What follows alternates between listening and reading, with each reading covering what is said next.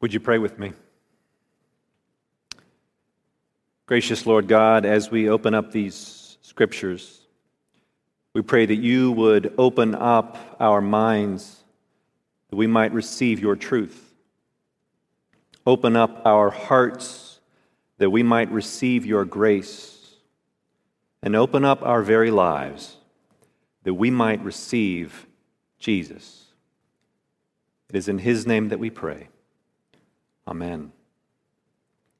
Our scripture this morning comes from the Gospel of Luke, chapter 7, verses 11 through 23. Hear now the word of the Lord.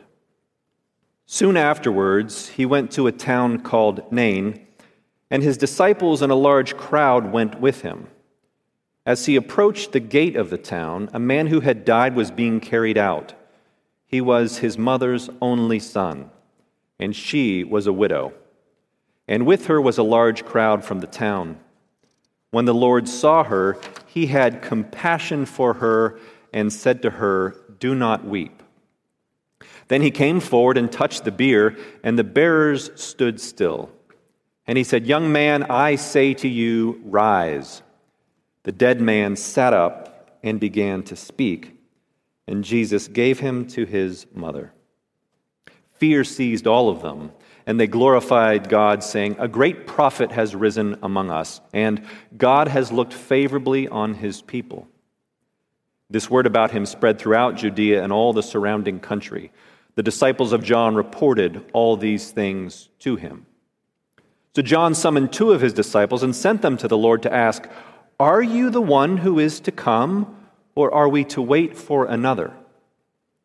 When the men had come to him, they said, "John the Baptist has sent us to you to ask, 'Are you the one who is to come, or are we to wait for another?'" Jesus had just then cured many people of diseases, plagues, and evil spirits, and had given sight to many who were blind. And he answered them, "Go and tell John what you have seen and heard. The blind receive their sight, the lame walk, the lepers are cleansed, the deaf hear, the dead are raised, the poor have good news brought to them. And blessed is anyone who takes no offense at me." This is the word of the Lord. Thanks be to God. Would you pray with me? Gracious and holy God, I pray now that you would pour your Holy Spirit through me, that these words might truly become your living word to your people. And I pray that you would open up each of our hearts and minds, that we might receive that word exactly in the place that we need to hear it. For we pray this in the name of our risen Lord and Savior, Jesus the Christ. Amen. Jesus' ministry was not going the way John the Baptist had expected it to. He was quite sure that Jesus was the right one, the Messiah for whom his people had waited for so long. And after all, they were cousins of a sort. And until they died, John's parents, Zechariah and Elizabeth, had taught John since he was very young that he had a very special role to play in preparing the way for Jesus to fulfill the messianic promises of the Old Testament and inaugurate the day of the Lord, when God's kingdom would finally break into this world. And for 30 years, John had trusted that to be true.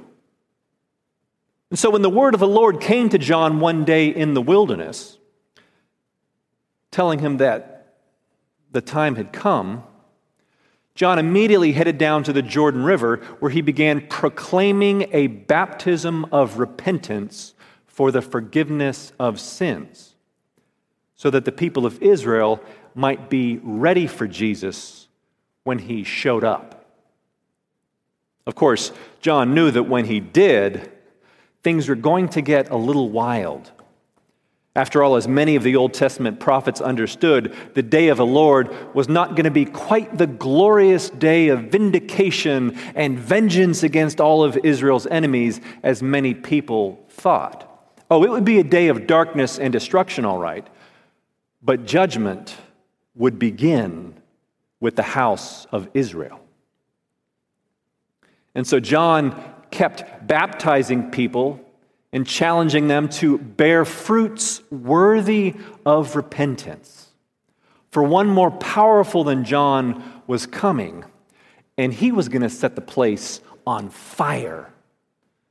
As John said, his winnowing fork is in his hand to clear his threshing floor and to gather up the wheat into his granary. But the chaff he will burn with unquenchable fire.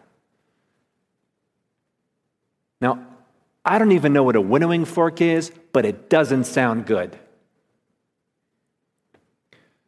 But then one day, Jesus shows up at the Jordan River and himself is baptized, and John begins waiting with great anticipation for that glorious day that his entire life had been in preparation for. But nothing happens.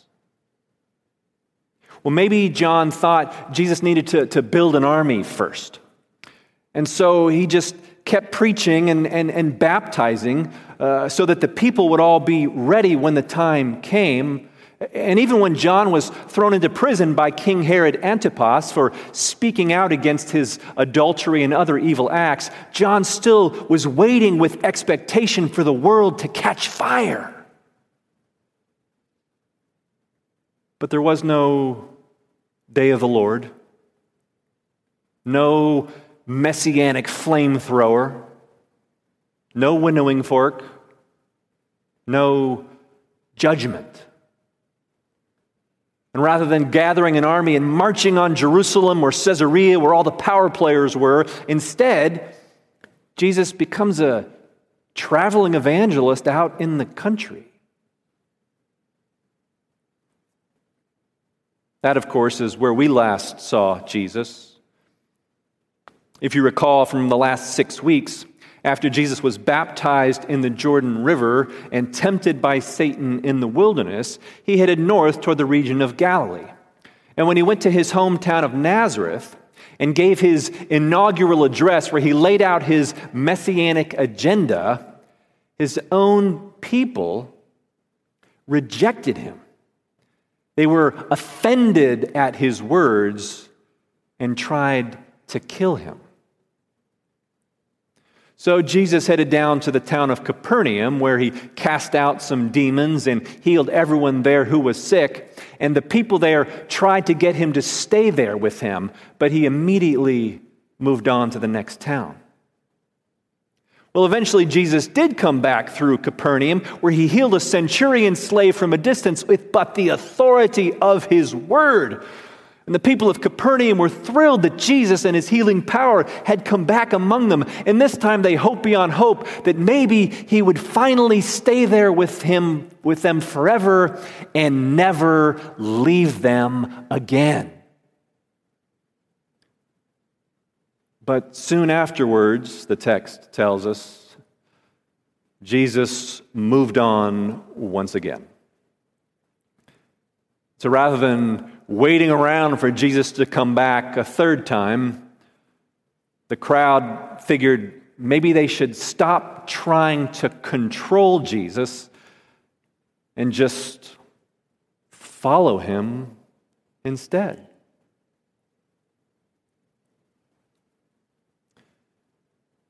Jesus never seems to stay very still, does he? No. Every time we keep trying to pin him down with our goals and our plans, he just slips through our grasp and keeps moving. For his ministry of salvation continues. And the only solution to this problem is to stop trying to control Jesus and just follow him wherever it is that he chooses to go, allowing him to set the agenda. You know, we keep waiting around for Jesus to bless our agenda. But that will only leave us feeling frustrated and disappointed that Jesus is not doing the things that we hoped or expected him to do, causing us to miss out on what he is actually doing in our lives. So this new crowd of disciples follows Jesus to the village called Nain, where there happened to be a funeral procession taking place. Apparently, the only son of a widow had died, leaving her alone and without any means of providing for herself. And when Jesus saw her grief and recognized her situation, his heart went out to her. And so he went up and stopped the procession. And he said, "Young man, I say to you, rise." And immediately the dead man sat up and began speaking, alive and well. Again, with but the authority of his word, Jesus claimed the widow's son back from the claws of death and gave him new life. And having witnessed this incredible display of power and authority, some of John's disciples who happened to be there went back and told John everything that had happened. And John is confused. I mean, he had been sure that Jesus was the right one, and yet Jesus wasn't doing all the things that he expected him to do, including perhaps coming to free John from prison. They were family, remember. And so perhaps out of confusion that things were not going the way he expected them to, or perhaps out of fear that John really had made a terrible mistake about Jesus and had failed to fulfill his mission to prepare the way for the true Messiah who had yet to come. And so John sends two of his disciples back to Jesus to ask, "Are you the one who is to come? Or are we to wait for another?" Are you the one? In many ways, that is our most basic question in life. The one we ask silently and often unconsciously of every person who comes into our lives. Babies ask their parents, "Are you the one who will provide for me and take care of me?" Students ask their teachers and their coaches, "Are you the one who will inspire me?" When we get a new job, we ask our boss, "Are you the one who will bring out the best in me and help me achieve what I'm trying to in my career?" When we meet a new person, we ask, "Are you the one who will be my friend?"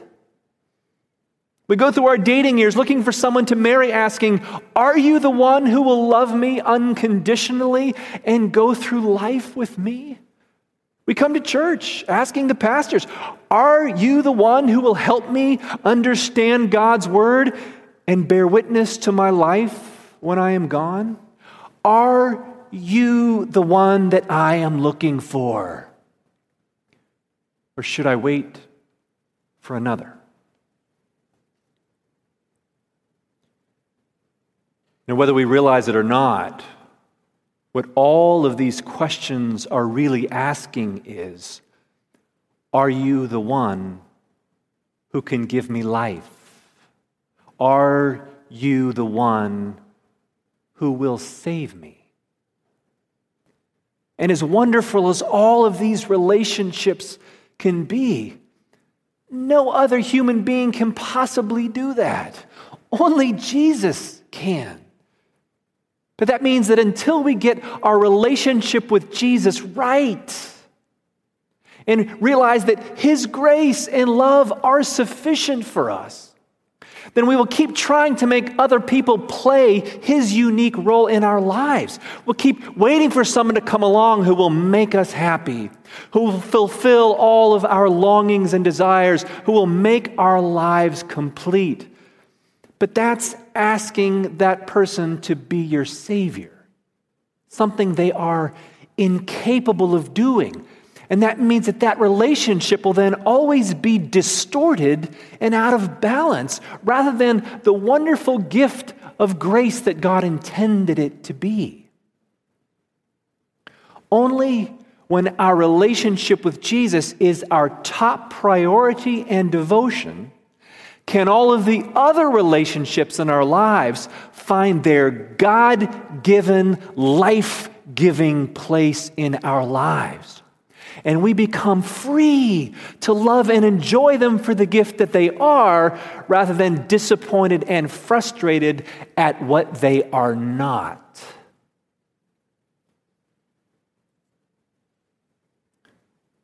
Of course, one of the reasons we keep trying to find other people to play Savior in our lives is that we have failed to truly understand who Jesus is and what He has come to do. And often, just like John, what we expect Jesus to do is judge us. After all, we know the truth about ourselves, don't we? And we know that judgment is what we deserve. And yet many of us already judge ourselves so harshly that the last thing we need is more judgment. No, what we really need is mercy and grace. And you see, even John did not fully understand the surprising lengths that God would go to redeem His people. And contrary to John's expectations, Jesus did not come to judge us.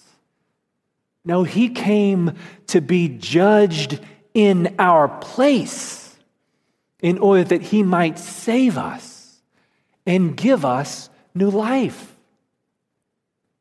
So in response to John's question, Jesus says back to John's disciples, "You go tell John what you have seen and heard. The blind receive their sight. The lame walk. The lepers are cleansed. The deaf hear. The dead are raised. And the poor have good news brought to them." Which were the very things that Jesus said in His inaugural speech were going to be His messianic agenda. Which were also the very things that Isaiah said would happen when God showed up to save His people. "You go tell John," Jesus said, "that the grace and the mercy and the life-giving power of God have arrived. And blessed are those who do not go looking for another, but who find their sufficiency in me."